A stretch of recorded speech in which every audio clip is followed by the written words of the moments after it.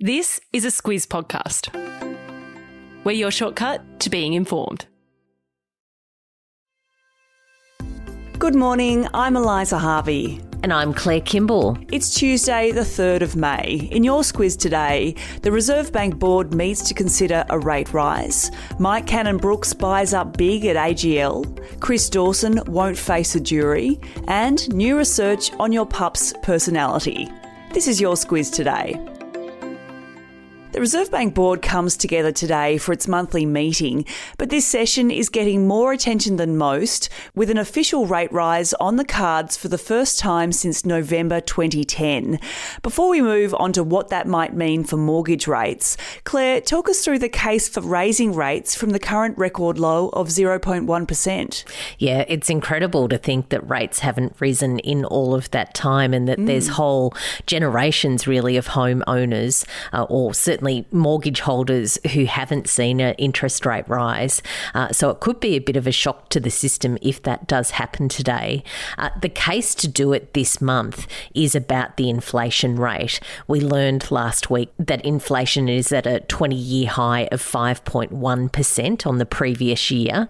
That's thanks to that bounce out of COVID, also supply chain issues and the Ukraine war's impact on global energy prices.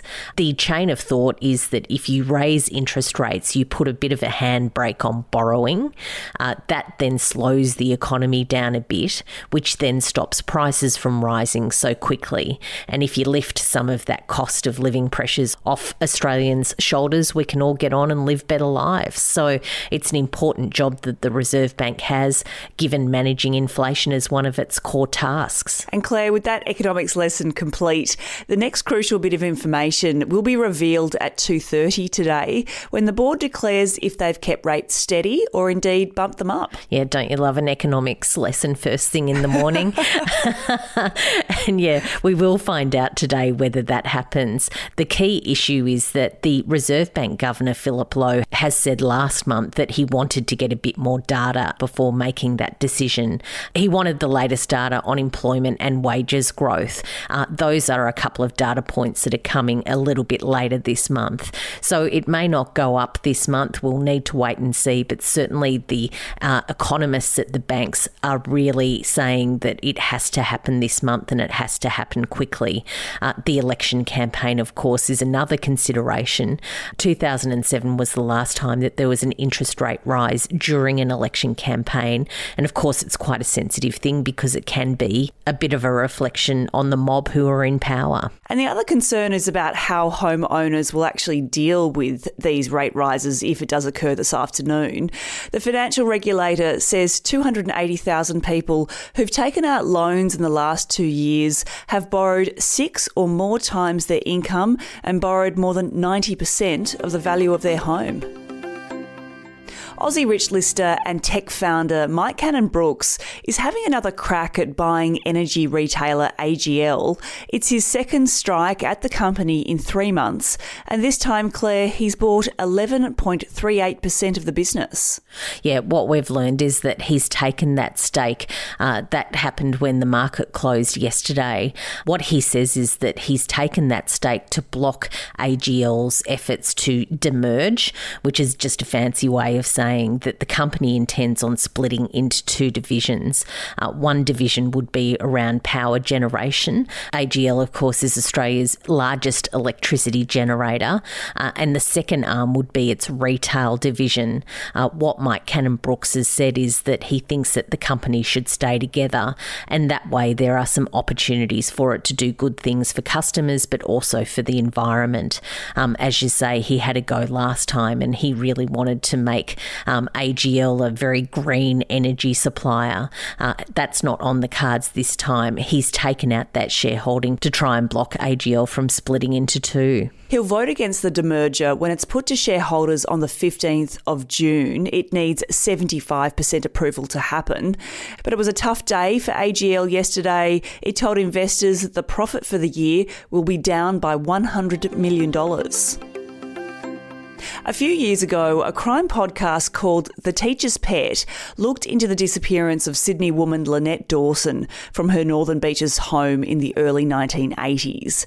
Her husband Chris was eventually charged with the murder, and Claire, he'll now face a judge-alone trial. Yeah, he was charged with that crime in 2018. That podcast put a lot of pressure on authorities to relook at that case and look at the evidence again, and his legal team then went back to the courts in a series of challenges, saying that it's almost impossible for him to get a fair trial, given it has been so very dominantly a part of the media and a part of coverage in the last few years.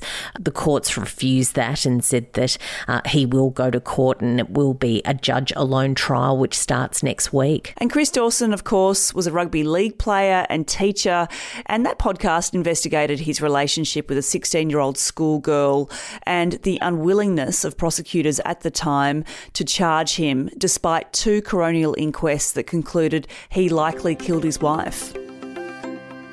Australia's international borders have been open for a few months now, and now that people are taking those long-haul flights to the Northern Hemisphere again, Qantas has announced that it'll fly direct from Sydney to London and New York from 2025. It's going to be a very long flight, those ones. Yeah. A test flight that Qantas did in 2019 showed that it's nearly going to take 20 hours. That Sydney to New York leg they did in 19 hours and 16 minutes. It's a long time on a plane. What Qantas has done is purchase the Airbus aircraft to undertake those flights. Alan Joyce, the CEO, says having that sort of capacity means that they can take direct flights between Australia and any city in the world.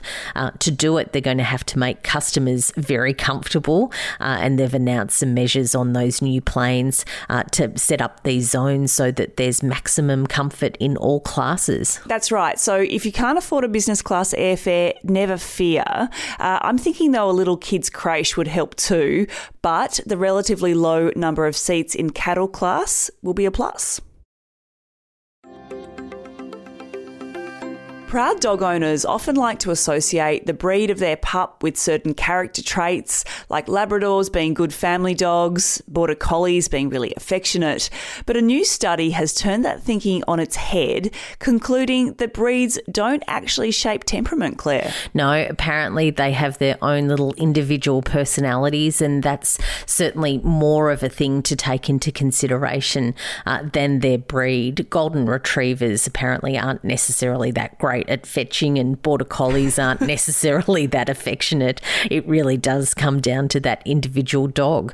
So what the researchers at Cornell University have done is they've interviewed dog owners, they've cross-checked their responses across genomic sequencing data, so they've really got into it, and they've worked out that all these traits that these dogs are meant to have as a breed, actually it comes down to the situation that they're in, the sort of homes that they have, and how they actually develop in amongst themselves. What this study didn't cover, Claire, was the people who talk to their pups like human beings or actually feel that their dog is talking to them. But Claire, that's a whole different conversation that we don't have long enough to cover this morning. Yeah, guilty is charged on that one. Squiz the day, Claire. What's going on today that we should know about? Of course, 2:30 this afternoon, that interest rate decision from the Reserve Bank will be something I'll be glued to. It's Victoria's budget today too. The 2022-23 budget will be handed down by the Victorian government. Yeah, that'll be an interesting one. For me, I'm keeping an eye on the Met Gala ball. It's a big fundraising benefit for the Metropolitan Museum of Art in New York City, where everybody dresses up in amazing gowns. And I've actually already teed up my go-to red carpet sites if you want to see the frocks. So I'll pop some links to that in your episode notes. And just a reminder that if you're wanting more on the big stories like interest rates and the election campaign, don't forget our newsletter Politics Today that'll bring you up to speed on all you need to know. There's a link in the episode notes if you want to subscribe. Have a good Tuesday. I'll be back with Larissa tomorrow.